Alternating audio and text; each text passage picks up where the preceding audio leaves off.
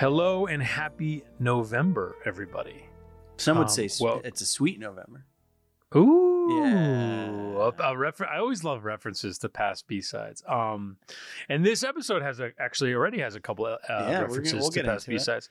This is a special episode, kind of a last-minute add-on betwixt our Halloween Wes Craven episode and our upcoming Gene Wilder episode, which is we promise we will get to it. Yeah, it's fine. I mean, it's a listener down the road, but it will. No. I mean, it's a listener's choice. Obviously, we'll get to it. We're excited. I mean, that's an exciting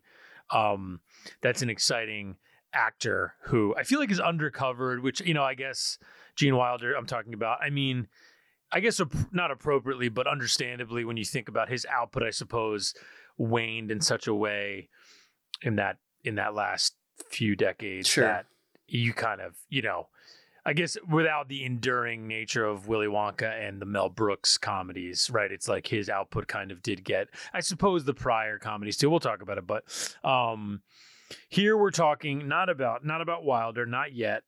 We are talking about, and we were able to talk to the living legend Harvey Keitel, who is currently starring in the movie Lansky, which, if you're listening, is available on Blu-ray and on streaming. It's on Amazon Prime.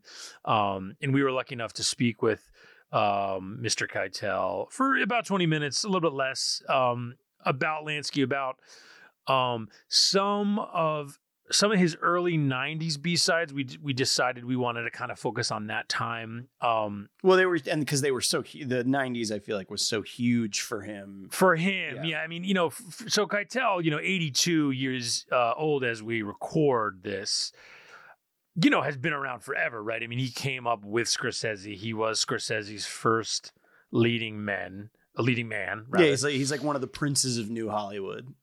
Yeah, I mean, isn't he in Who's That Knocking on My Door? He is, yeah. Yeah. And he and then he's obviously in Mean Streets with De Niro, which is such a great film, and a million things. I mean, he's in Taxi Driver, of course. He's in a million things, like we said.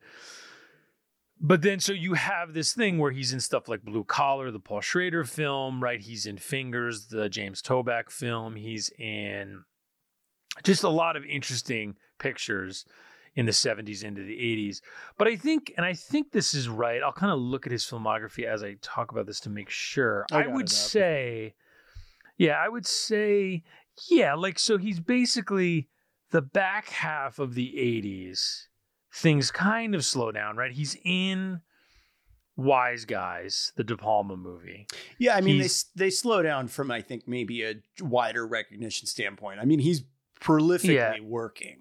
I mean, like he's in The Last Temptation of Christ playing Judas, which is I think at the time a widely maligned performance, because this is what I think is so funny, where you can't win with this stuff. Like, you've seen that movie, right? Like he plays it like Harvey Keitel. He's got the accent, and people like ridiculed him for it, which I find so funny, where it's like, okay, so you wanted him to do like a Mesoamerican accent and offend people? Like, what was this movie? Like, like I find that hysterical. It's like, what would have been the accent for that? Like, it's like, is it better to just do like quasi-European like they did for 50 years with like every biblical movie? Like, I'm like, I don't know about that.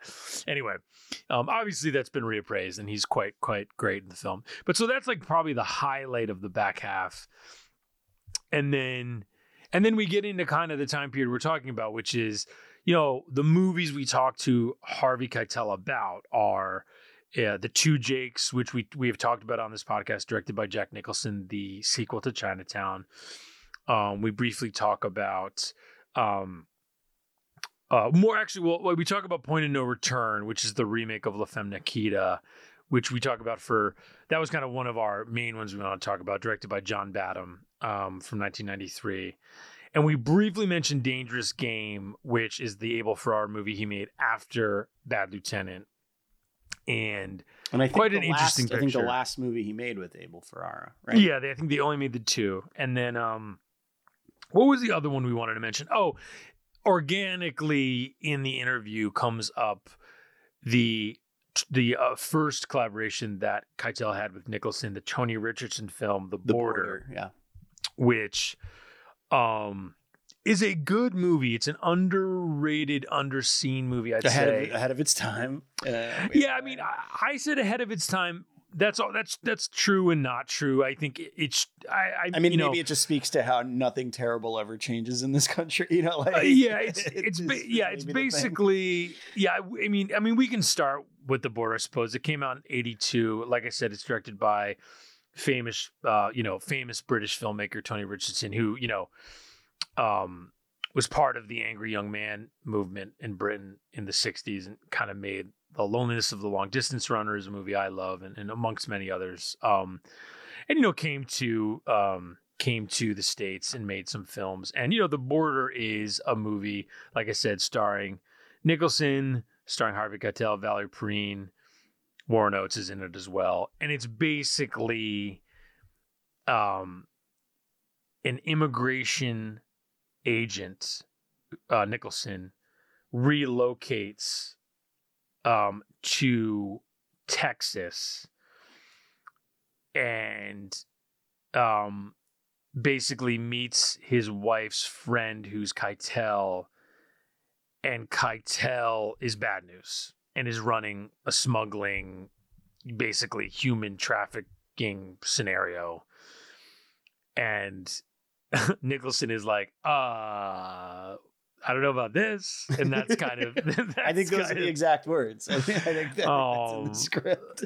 So it's an interesting movie. I guess, to your point earlier, Connor, it's like, it's ahead of its time and also sadly not. Well, it's it's kind of like how we mentioned with People Under the Stairs in our Wes Craven episode, right? Like, it's just one of those things where you're like, oh my God, it's so relevant now. And you're like, well, it was relevant then. And like, it just, and I guess what I was saying to you, because it came up, you'll hear it. It comes up organically with Mr. Keitel. And I think, I said it to you before we were recording, the emigration of Mexicans into the States and all of the turbulation that comes with it and all of the sadness and the tragedy and the illegality on both sides of the street. I'm obviously very pro. The vast majority of these people are coming over for the betterment of their families as offered in the American dream.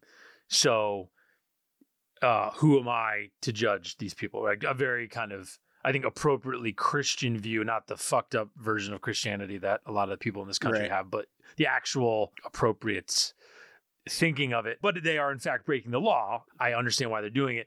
But then almost the worst part of that, right, and this is kind of what The Border explores, is the people who are meant to uphold the law are capitalizing off of it and breaking the law, right? And just this horrible vicious cycle. And I could be off here, and if I am, please, correct me here. But to me, The Border represents kind of a movie that's exploring this in a way I don't know that a lot of other American films had. I mean, obviously El Norte comes out only a few years later, and I think that gets Oscar attention, and certainly people see. I mean, that El Norte depicts the journey, right, to across the border, right? Yeah. I'm sure if you took in our failing public education, if you took a Spanish class, you watched El Norte. I think I watched El Norte like 6 times in different Spanish classes. I love public education, so please, I'm just making a point. But anyway, so it's an interesting movie. Keitel is specifically good in it. He's, we talk a little bit in the interview about his ability for menace and malice and manipulation.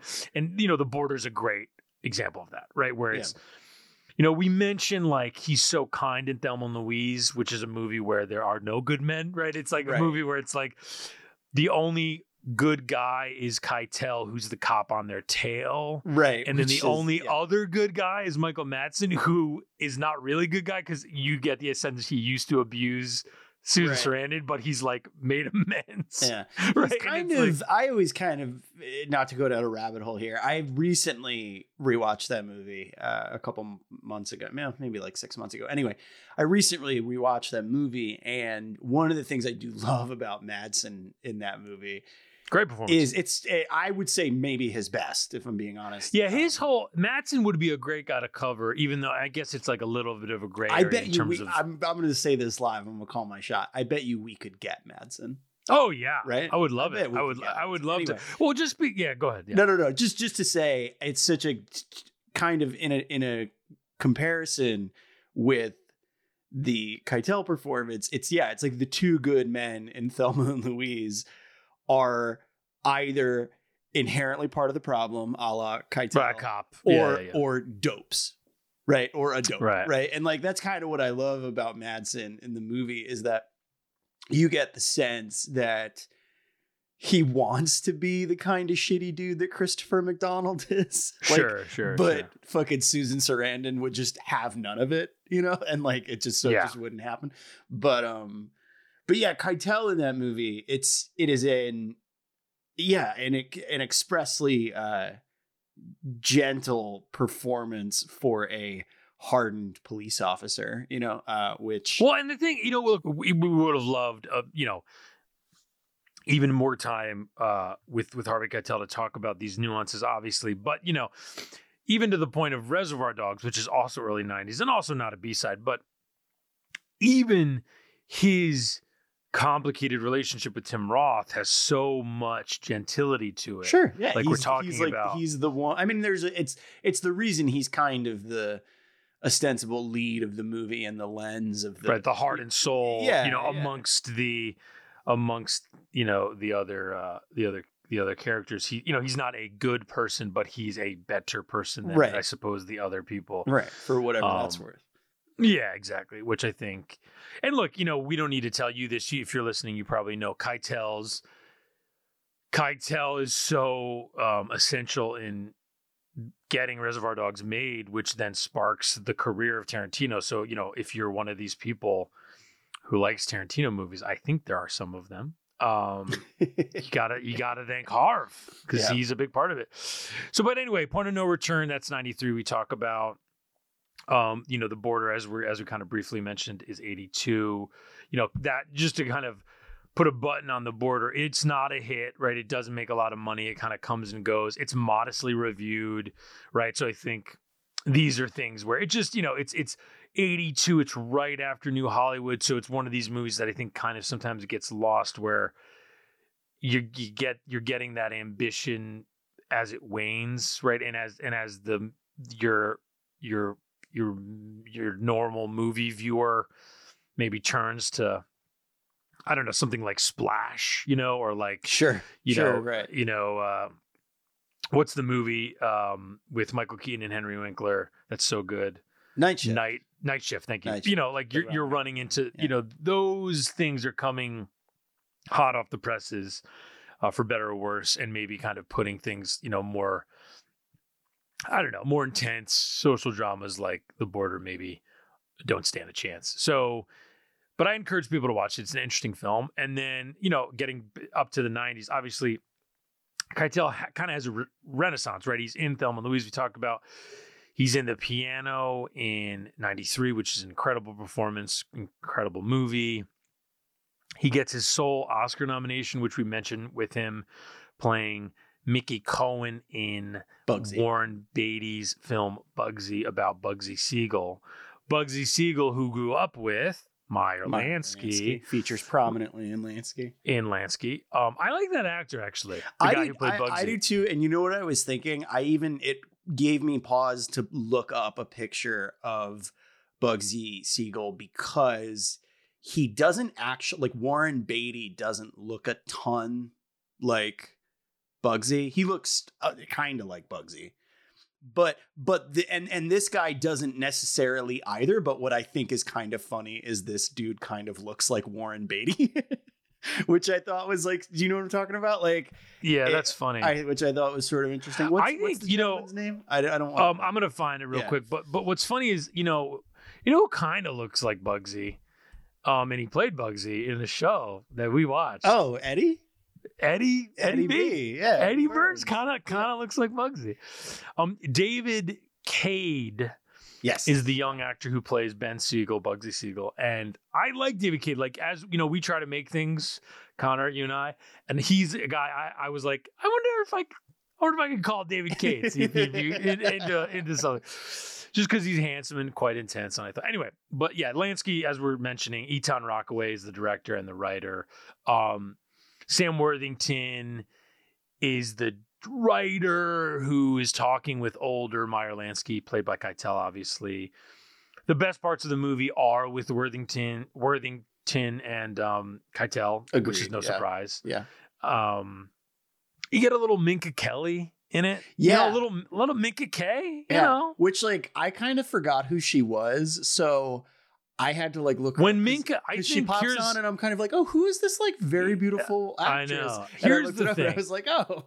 Here's the thing. I think when Minka Kelly and Leighton Meester starred together in The Roommate, I think we touched equilibrium. I think the universe kind of said, like, it's some kind of, like, time cop. It's like the Lewis Black. It's like the Lewis Black Starbucks is across the street. It's like we are getting too close. There's something is happening. Like, there's going to be some sort of singularity that like singularity is what I was looking for, not equilibrium. Swallows us whole. I think the singularity got too close with The Roommate. You know, the classic film, The Roommate. Yes, you know, we all remember where we were. The Roommate. Which, ironically speaking, I mean, just to bring it back to Point of No Return, The Roommate, which is a soft remake of Single White Female, which was the hit movie starring Bridget Fonda the year before she then starred in Point of No Return, which was the modest action hit directed by John Badham remake of Luc Besson's La Femme Nikita, in which Brigitte Fonda plays the titular Nina. Not in her movie, but Nina in this one, right? Is her, like, code name? No, yeah, she's got a bunch of names, right? So it's like, well, she gives the one name to Dermot Mulroney. Snack Mulroney, dude?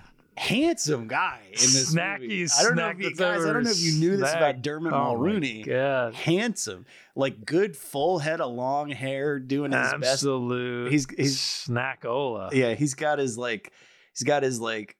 sensitive artist look going on. It's if you're gonna watch the movie, watch it for nothing other than Harvey Keitel giving a great sociopath performance for like 4 scenes, and Snack Mulroney.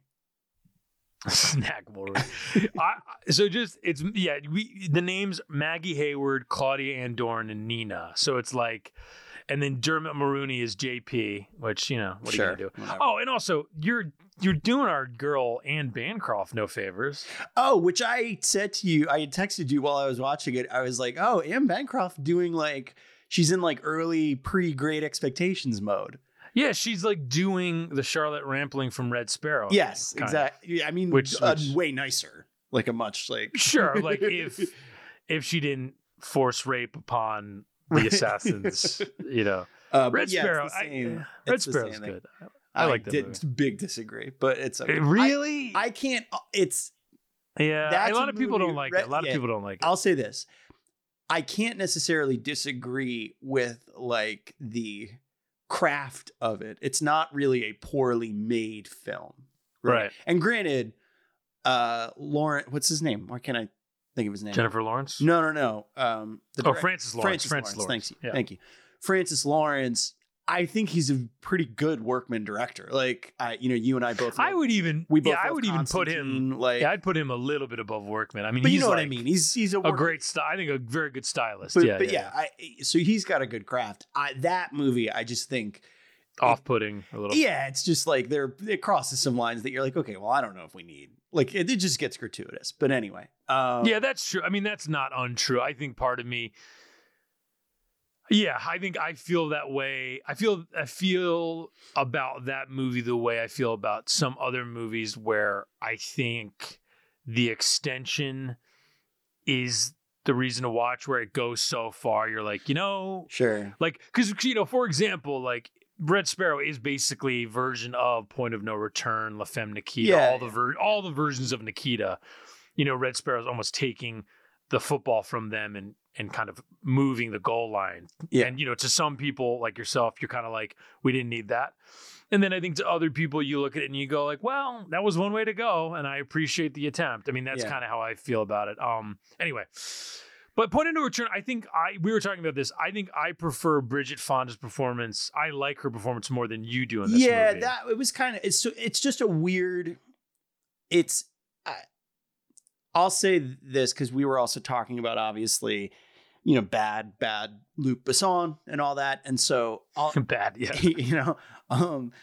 If I like La Femme Nikita a lot, right? But if you're the kind of person who's like, you know what, not going to support that, I think you could watch Point of No Return. Oh, right. I see what you mean. Because, and this is kind of why I don't like it as a movie a little, is because it's like not that different. It's like and it's not that far, because Nikita was what, 91, right? I believe. So 90 or 91, yeah. But point is, it's less than 5 years removed from its source material. So even the overall aesthetics of filmmaking are still in the same wheelhouse, same ballpark, right? So it's not like and it's like Shecky Cairo plays, who we've talked about on this podcast. He's in Kiss of the Dragon. He's like the handler. He's Bob, and then Gabriel Byrne plays Bob. Correct. And then Jean Reno is the cleaner, who's Harvey Keitel. Yeah, and it's an interesting thing because it is beat for beat, obviously updated to be more American, but like, generally speaking, it's beat for beat the same movie. And so I just think if you're going to give me the same exact movie, I can't help but make direct comparisons of which one I prefer. You know what I mean? Like, it's not the movie overall. I don't think is trying different enough things for me to look at Fonda's performance as being some sort of different or interesting thing. That said, I think you're right in that I think the movie feels right for her. Like, I don't think I would frankly, I mean, I'm sure you could cast other people or whatever, but I don't think she feels like a wrong choice necessarily in 93. That said, if you're not going to get like fucking, I don't know, like Julia, right? If you're not going to get like a huge megastar or something, but like at the end of the day, it's a weird movie because I don't think there's anything intrinsically wrong with it from an overall craft standpoint. I do, but other than the general maybe icky power dynamics of the story, but like overall, I think it's perfectly fine. The Zimmer score is doing a ton, but it's a good, and I think this is a good moment to just, cause I don't imagine we'll ever do Bridget Fonda on this podcast. Maybe one day. Maybe. But if someone she's got such a fascinating career to me because she's obviously Hollywood royalty, right? She's Peter Fonda's daughter, and she kind of is immediately a star, right? She's like in a few movies, and then she's in The Godfather Part 3 in 90, and kind of she's like a journalist. She's in the movie a little bit. She's okay in it, but a big Hollywood movie. And then kind of immediately after that, it's like Doc Hollywood. She's like she's like a kind of a young woman in that, not the female lead, but she's in that film, big hit. And then her big breakout is Single White Female and Singles in the same year, which is confusing. But that's 92. And then it's like this movie comes out in 93. Not a huge hit, Point of No Return, but did well enough. And then I think did well on home video, like a lot of movies did in the 90s. And then she's in like Little Buddha, which is that weird Bertolucci movie with Keanu Reeves, if you've ever seen that. And then It Could Happen to You with Nicolas Cage, a nice movie. Road to Wellville, incredibly weird Alan Parker movie, which I would encourage people just to watch because it's just so weird. And then like City Hall, it's like a huge cast. John Cusack, Harold Becker directs the Paul Schrader script. Pacino, it's like a New York political drama. I think kind of an underrated movie. And then it's basically like she's in Touch, which is Paul Schrader directs a movie, which is kind of an unseen Skeet Ulrich vehicle. Not a great movie, but an unseen Skeet Ulrich, unseen Skeet. She's in Allison Anders' Grace of My Heart, which I always wanted to watch. And then Jackie Brown, 97, amazing performance. Yeah. Lewis. Yeah. Lewis. I mean, and then, that's she feels like a perfect Tarantino actor in that regard. Yeah. It's like a very, I don't know. I think he got something out she's of that movie. sneaky great in A Simple Plan. Yes. As Bill Paxton's wife. Yeah, very good. And then it's like Monkey Bone, Kiss of the Dragon, 01. The whole shebang is her apparently final role. I don't really know that movie, but like that's 01 and she's basically done. She does like a TV show in 02 called The Snow Queen, and she kind of like retires, I think. And it's just like that 10-year run is so interesting to me. And you talk about someone I'd love. I mean, I say we're not going to cover her, but then you talk about somebody I'd love to have on the podcast. Oh, sure. My God, to talk about. Because she was a legitimate star for basically a decade. I mean, we talked about Kiss of the Dragon already, and I think Point of No Return and Kiss of the Dragon are similar in, because they're action films. Funny enough, like we said, Checky Cairo was in Kiss of the Dragon, plays the original Bob. But so just to bring it back to Keitel, it is a great 20-minute performance. In Point of No Return, you mean? In Point of No Return. He mentions where the inspiration comes from. So interesting. And then, like we said, 93 big year, the piano is the same year. And the thing about Keitel, right, who obviously even recently, I don't call it a renaissance, but I think he's so great in The Irishman. Yeah. In that supporting role, but like I think so. Once again, look, The Irishman, we're going everywhere on this podcast, and I think that's appropriate for this actor because he's done everything. Like The Irishman, obviously an A side, but a performance that so underscores all he can do. Like, here's my thing. I so dislike how actors become legends and then they're regarded in this specific way that like totally discounts all of the different things they do, right? Where like to think of Harvey Keitel as just the bad lieutenant is like, okay, that's right. It's a compliment to that. It's a compliment to that performance. Iconic movie. But that's also to forget, like you mentioned, Thelma and Louise. Right? Thelma and Louise. Yeah, exactly. Yeah. Like, and I think also it's what makes him a good Judas. Well, exactly. Well, and this is you my know point. What I mean? Like, so this is exactly the scene in The Irishman where De Niro is like younger, and they're knocking off those factories or whatever. Yeah. And Keitel has that whole thing. He's like telling him he owns them. The menace that's wrapped around like this gentlemanly sheen is how many people can do it as well as he does. Like it's so good without literally lifting a finger, right? Like just the mere, and that I'll say is something that maybe this is where the myth making and the sort of creation of like living legends kind of helps. I think it helps in Lansky, right? Like where it, there's a weight that person just carries with them as sort of an elder statesman actor that they bring with it, where they don't, and that's not to necessarily say they need to, but they don't have to do much potentially, right? Like, and granted, I think what you're talking about gets wrapped into that, which is like Keitel is so good at also not, he can, for every,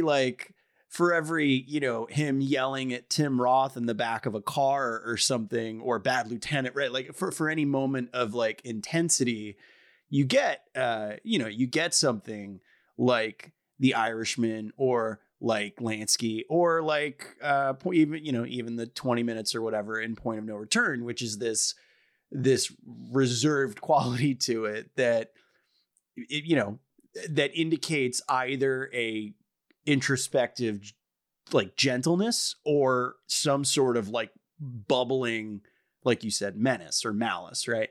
And I think that's what's crucial, and we can kind of get into it as we toss the interview, but I do think that's what's crucial to his success in Lansky, which is that thing of like he doesn't need to say much to say Sam Worthington to indicate like, hey, like this could be bad for you if you do dumb things, right? Yeah, very casual. Very casual. Like it's like he's, you know, like he's ordering coffee or something, right? But I mean, in fact, while he's ordering coffee, right? Like, exactly. So it's one of those things. Well, and that's the thing, Lansky. You know, I liked it fine. Obviously, those parts are the best, and I would certainly he's worth watching. I mean, his performance is worth watching the movie. Agreed. But I almost wanted the movie to be this like micro Lansky at a diner with a journalist 80-minute movie. Yeah, me too. And like no flashbacks, just like let Keitel tell the story, right? And let us imagine. Like that was almost. And you get to decide. I mean, I think the movie does a little bit with the John Magaro stuff of. Right, an actor who I like immensely. Me too. No, me too. And I think I think that stuff is fine too. I think that half of the movie is a little bit of a, you know, I mean, like Harvey will say in our interview, that half of the movie is the genre stuff, right? Like, and it's an interesting thing because it's almost one of the, I'm like talking myself into maybe liking the movie more as I'm like saying this, but like, it's one of those things where when you get that half of the movie, you get the gangster genre.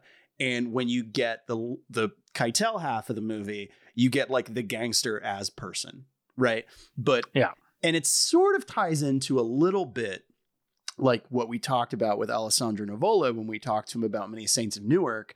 But this thing of like, do you believe these people when they say these things, right? Like, and how much of the gangster genre is a real thing or a reflection of a real thing versus a perpetuated game of like telephone, right? Or something like that.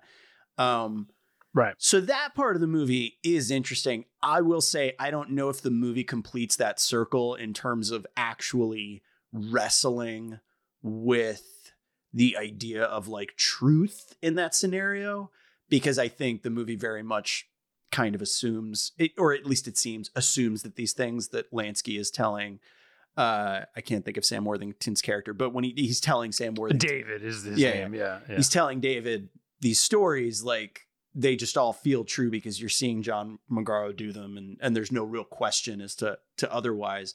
What I do think is kind of interesting, and this is something you mentioned off mic the other day, is the thing of I feel like the movie occasionally in the Magaro sections veers into this like American hero type moment, which I think can be interpreted as, you know, it's being cast in a positive light because of the man who's telling it. Yeah, you could certainly read it like self-canonization. Yeah, exactly. And I think what's interesting about, and you know, we brought this up near the tail end of our talk with Harvey, but what's interesting about Lansky's final moments in the movie in regards to his son is that's maybe the first real, quote unquote, real world visualization of him having a like truly human moment, as opposed to like John Magaro having those moments and you take us taking his word for it. Right. So I don't know. I think it's got things to chew on, but I do think, to your point, Dan, I do think a lot of that, and again, you know, the movie's full of performers that I like a lot, but I think without Keitel, I do think it's not maybe quite as elevated as it would be, or as it is, I should say. And just to, you know, we'll throw to the interview in a couple of minutes. I wanted to just bring up Dangerous Game I mentioned earlier. We don't end up talking with Harvey too much about it in our brief chat, but it's worth mentioning. 1993 movie, as I said, came out after Bad Lieutenant with Abel Ferrara. It's an autobiographical movie, a movie within a movie. Kind of almost even within Madonna. Madonna, James Russo, and Harvey Keitel. Keitel's playing a fictionalized version of Abel Ferrara, right? Like his name in the movie is Eddie Israel, and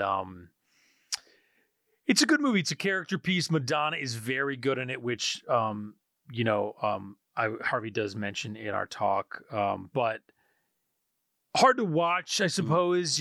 Certainly if you know Abel Ferrara's work, he's somebody who is always challenging the viewer in one way or another, in many different degrees, right? He kind of came up with stuff like Miss 45 and movies that were, gruesome for the time, exploitative in a certain way, but obviously artistic, always artistic. And then, King of New York's probably his best known movie, probably a masterpiece. I love King of New York. Right? I think Bad Lieutenant as well. Yeah, I like Bad Lieutenant less than King of New York, Agreed. But stuff like Fear City, which was more of a studio endeavor with like Tom Berenger, Billy D. Williams, Melanie Griffith from the kind of the mid 80s, that comes to mind.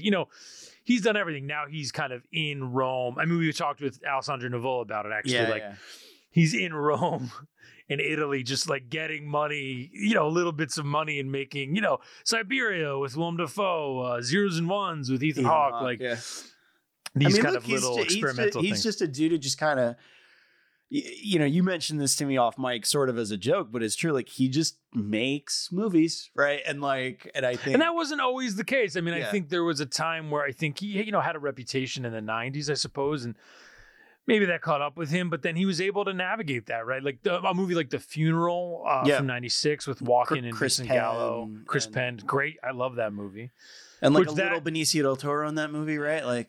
That movie itself, speaking, connecting it to Lansky, that is in itself kind of a version of the gangster, quote unquote, gangster picture, right? Like gangsters, an indictment of it, in certain ways.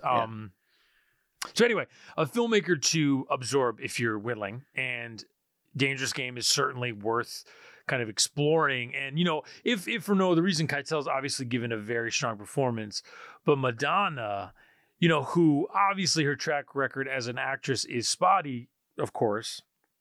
For my money, she's great in it. It's like top 3, maybe best performer. What, A League of Their Own, right? Being the other one, Die Another Day. I'm kidding. A Dangerous Game. No, she is very good in it, and I think I'm gonna look up her filmography just to make sure I'm not missing anything. I think the big thing, I do love her and Dick Tracy. Oh, that's true. So I've also never seen Evita. So I don't know. Certainly, a movie I would have to rewatch to have an opinion on. But yeah, Dick Tracy, strong in League of Their Own, Dangerous Game. But I do think her, she's fun in Four Rooms. I'm not a big fan of Four Rooms, but fun in that. Her Desperately Seeking Susan, we should say. Oh, right. Yeah. So those, it would be League of Their Own, Desperately Seeking Susan, and Dangerous Game are like the top 3 Madonna performances. Yeah. And then, with the Susan of Dick Tracy. Sure. Well, sprinkling addicted. Honorable mention. And also, I got to say, this, I guess, isn't technically a performance, but Madonna Truth or Dare, her doc. Oh, sure. Which, I don't know if that counts. You could debate. But Madonna is also she is a persona as well. When was she dating Warren Beatty? During the filming of Truth or Dare, they are dating. No, right. I knew that. Is that which is such a great part of the movie? It's early 90s, like 91, 92. It's like right around between Dick Tracy and Dangerous Game. Right. Okay. Interesting. Yeah. Anyway, yeah, I think her moments and they're behind this. The movie Dangerous Game does like a series of different stylistic things. And not all of them work. Some of them work okay, but where you're basically watching what would be like behind the scenes footage captured in the making in Harvey Keitel's character, Eddie Israel, making his movie. Right. And then there is like actual movie footage of the movie they're making. Right. Right. And then there is just the actual world that they're living in, right? And so it's this kind of different layers of things. I agree with you. It's hard to watch. It's not the easiest movie to access, but it's one of the rare movies I feel like I've seen where it towards the middle, I was like, I don't know about this. Like, maybe I hate this. And then by the time I got to the end, I was like, oh shit, maybe this is good. Like it kind of, I thought, was a little more rewarding by the end, but I feel like landing on a movie like that leads me to believe that, oh, maybe it just needs to be like 20 minutes shorter. Like, I kind of think, I don't know, but well, and like we said, it for me it makes me lament that they didn't make Abel Ferrara and Harvey Keitel didn't make a third movie together. Yeah, no. It's because I think their collaboration clearly bears worthy fruit. You know, like they. Yeah, again, Bad Lieutenant into this, and they're not the same performance, right? And I think Keitel, not at all. Keitel in this is equal parts like intense and gentle, but in the way that, like, what I love about this is even him being gentle in this feels like manipulation, right? So even him exercising that kind of. Well, and I would say if you're somebody who is aspiring to make film or write about film or, you know, whatever it is, this is a good movie to watch. I mean, 100%. It's an indictment on the process as well as a passionate examination of the process. It feels like Ferrara exercising demons just about the process. I don't know a ton about his personal life necessarily, but he casts his wife as Keitel's wife, right? Like, which is an interesting kind of weird thing, but like, and she's great, I think, too. She's good, yeah. Their scenes together, I think, are my favorite scenes in the movie. But agreed, yeah. But yeah, it's like I said, it's a tougher one to get a hold of, but you can find it. So if you like Abel Ferrara and haven't seen it, worth a watch. And if you like Keitel and haven't seen it, worth a watch. I believe he was nominated for an award at Venice. I think he won. Yeah. I think he won an award at the Venice Film Festival for it. Love that. Good for him. It's a very good performance. But yeah, that said, thanks for listening to us go through all this stuff. And without further ado, Dan, unless you have anything else to add. No, please. This is us talking to living legend Harvey Keitel. Welcome, Harvey. Great to have you on today. You know, as I said, as we started, my name's Dan. This is Connor here. Hello. The premise of the podcast is we talk with movie stars and we talk to them about not the movies that made them famous or kept them famous, but the ones they made in between. And obviously you have such an eclectic career. And, you know, but just to start, we wanted to talk about Lansky, which obviously you star as Meyer Lansky. It's out now on Blu-ray and in streaming, Amazon Prime, whatnot. And I guess, you know, you have such a diverse career, and certainly the gangster character has been a common through line here and there throughout. I mean, you got an Oscar nomination for playing Mickey Cohen. Gangster is a genre. Right. You know, gangster is a genre. There are all different kinds of gangsters. Ones who will break your legs, others who will maybe buy you a drink. Exactly. Yeah, well, I was saying, so like, perfect example, right? You're in Bugsy, right? You're playing Mickey Cohen, who is so different from Meyer Lansky, right? As we know. And I think when you are considering Lansky, what felt new and different about him, compared to characters past, I suppose. I'm very serious, by the way, about this gangster idea, because they are individual people, like any body is an individual person. Maya was a father as well, and he was a family man. You might say, and I would say, who took care of his challenged son all of his life till his death, whom he loved very much. And he was also very, very much like the immigrant of today. Comes to America's shores in poverty, with no education and no ability to get one. And now that I'm at it, I'm thinking of the one bill that has lately gotten struck down from the president's effort on the budget, and that was free community college from the president's bill. And all these immigrants certainly face that. And by the way, just as an aside, I thought about America, who was so strong and powerful, and they even lead in the robotics. And not to have jobs available for everybody is absurd. And that robotic field is called the Republican Party. Right. That should get me in trouble.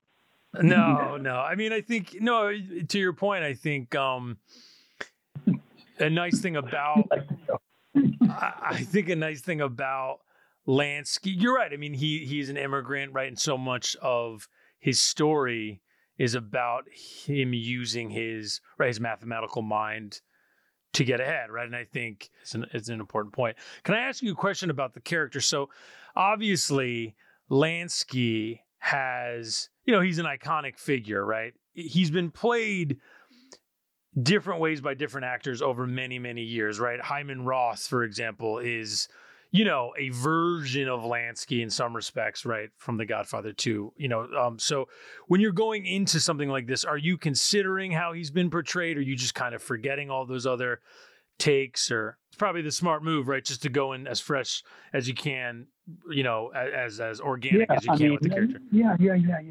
Looking back kind of at your career. So like I was mentioning at the beginning, we like to kind of talk about, maybe some of the lesser known movies over the years. Just to kind of open up that portion of the conversation, when you look back, obviously there's been so many great roles. Is there any particular performance, maybe in a smaller film, that you look back at with a specific fondness? Anything, I must say, I consider myself to be a very lucky former Marine, more than I do an actor. Right. And when I look back as this lucky former Marine, those films, filmmakers, Jane Campion and Lena Verdmuller, and Scorsese and Tarantino and Sorrentino, and I know I'm leaving out people, but I don't know who. I've been a very lucky guy. Looking at your filmography, obviously everybody knows you and everything you've been in, but even to look at it, to prepare to talk with you, there are just a million things, right? Like Fingers, right? Fingers, Jim Toback, I forgot him. Yeah, there's, one of the movies we wanted to ask you about was Dangerous Game, obviously, which is Abel Ferrara. Like that, so many, obviously people remember Bad Lieutenant. Of course, that's one of your great performances. But Dangerous Game, which, comes out not too long after that, right? 93, is a quite incredible performance as well. And obviously, Madonna's into James Russo. It's a very kind of provocative piece, intense character drama. Is there anything about that movie that stands out? I mean, it was great catching up with that film, and I know Abel's a very specific type of filmmaker. Anything about Dangerous Game that kind of you recall or look back on fondly? Well, Abel is like an icon in my life. Yeah. The Bad Lieutenant was an exceptional moment that Abel and I spent together. Dangerous Games, I don't quite recall. Right. So well, frankly. Yeah, no. All I do remember is I remember how good Madonna was in the movie and James Russo.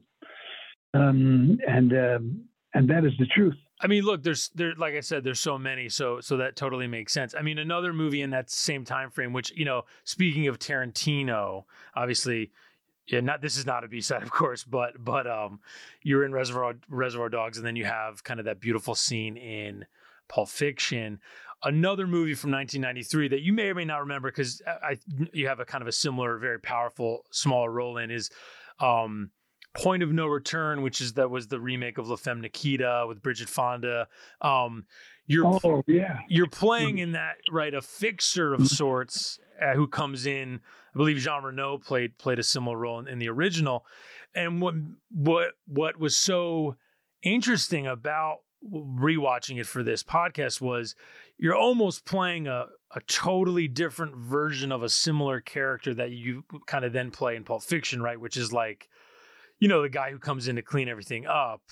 And, but the fact that you're doing such a different version of the similar character within a year of each other, it's fascinating, how you can kind of adapt those things, if that makes sense. Just kind of thinking about Point of No Return and Pulp Fiction. Well, one day I was riding in a car with someone, and we stopped at a light, and they started talking to another person in a car that stopped for the light also.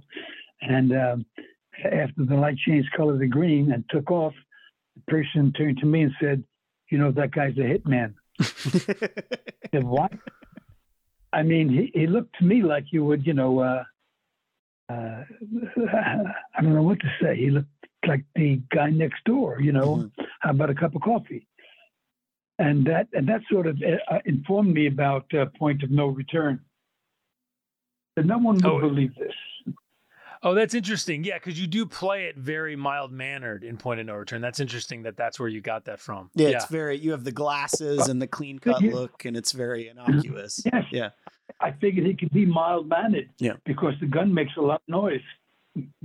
And it's one of those things, it comes off, it sort of accentuates the sociopathy. It like comes off as even scarier when you're someone who just looks like a normal dude with a total straight face. I would agree with you. It is a bit scary. So it's funny. This is I didn't have this on my B-side list, but since we have you here around that same time, this is a movie we've actually covered on the podcast because we were talking about Jack Nicholson. The Two Jakes, right, from a few years before that, obviously sequel to Chinatown that Nicholson directs. That is such a fascinating film. Do you have any recollections from that film? I mean, it's one I would encourage people to seek out. It's such, it's such a specific. There's such a specific tone to that movie, and kind of go ahead. Sorry. I have a lot of recollections about that film. The most important one for me is how great a guy Jack Nicholson was to me. Yeah. People assumed that I had known him around those times, but I did not know him. He had come to New York and saw me in a play of Sam Shepard's. Oh, okay. And he was very influential in getting me that part. Wait a second. You're talking about the one he directed, right? Yeah. Yes. Yeah. Okay. Yeah, he was very influential getting me the part in the Mexican border scene film we did. I think you're talking about The Border, which is another great. The Border, right? The Border. Which, right? That's funny you brought it up. The Border. Tony Richardson directed that one, right? That's right. Yes. And Jack had come to New York to see me in this play, and he was the one who suggested me for The Border. And then on the Two Jakes, well, Jack was just magnificent to me in many ways, as an actor and as a director and as a person. Yeah, that's lovely to hear. I mean, you bring up The Border. That's another movie, right, where it's I would encourage people to seek out The Border. It's kind of, in a way, it's a bit ahead of its time in terms of what it's tackling, in terms of kind of the complicated nature of, that type of enforcement, Border. Right? Yeah. Yes. True. When working with Jack as a director, was there any sort of, did you find it strange being directed by another actor? No. Was there any sort of that crossover in his talents as he sort of directed you through scenes? Jack is too smart to fall into any trap like that. Mm-hmm. It was a complete free exchange between two men and two actors. Right. Mm-hmm. So much so that when I first got down to do the movie, I got to my trailer. There was nothing in my trailer; it was empty. And I saw a couple of other trailers, and Jack had fruit and everything in his trailer, and flowers and everything. And Jack came into my trailer. I said, "Jack, why is there no fruit in my trailer?" The next day, a huge basket of fruit showed up. Overkill. That's wonderful. Yeah. He was like, "I'm not going to make that mistake. I got to get my guy some fruit." That's funny. He was just wonderful to work. He was a totally unselfish actor and director. He just wanted the best that he could get from you. Yeah, and I think your chemistry in the two Jakes is certainly the highlight, right? There's a yin and a yang happening. To your point, two men kind of at the peak of their powers, essentially, which is exciting to watch. I mean, it's definitely, like I said, it's the highlight of the picture. One thing, just sticking with, I suppose, the early '90s, right? As you know, and I know we only have a couple more minutes. Thelma and Louise, which obviously, we're cheating here because there's some A-sides in here. Obviously, Thelma and Louise is an iconic movie. I feel like, so many of your extremely well-known roles, there is an intensity happening, right?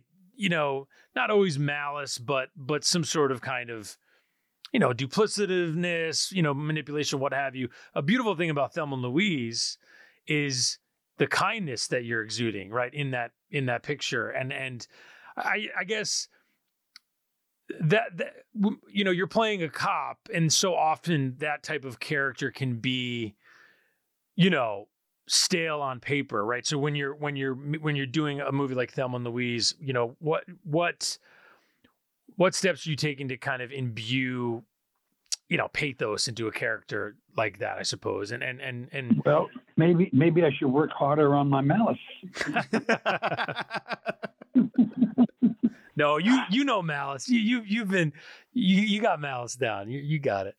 You got it. Point of no return. That all people have to do is watch Point of No Return.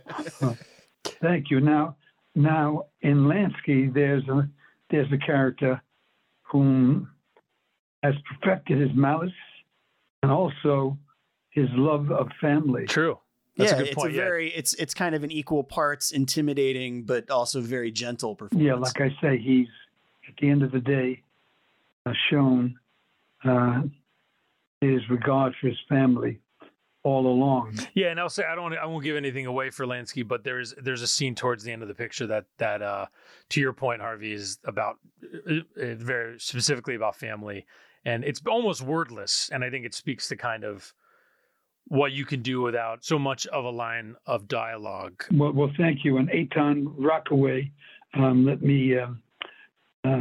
was a great director to work with because he understood me, and I was able to improvise with him some important moments in Lansky. So I know we're coming to the end of our time, so I wanted to bring it back to Lansky and just say thank you for taking the time to talk about Lansky and obviously these other roles from earlier on in your career. We so appreciate kind of the conversation. And yeah, as a Marine who became an actor, we appreciate all you've done. And thank you. Thanks a bunch for taking the time to talk with us.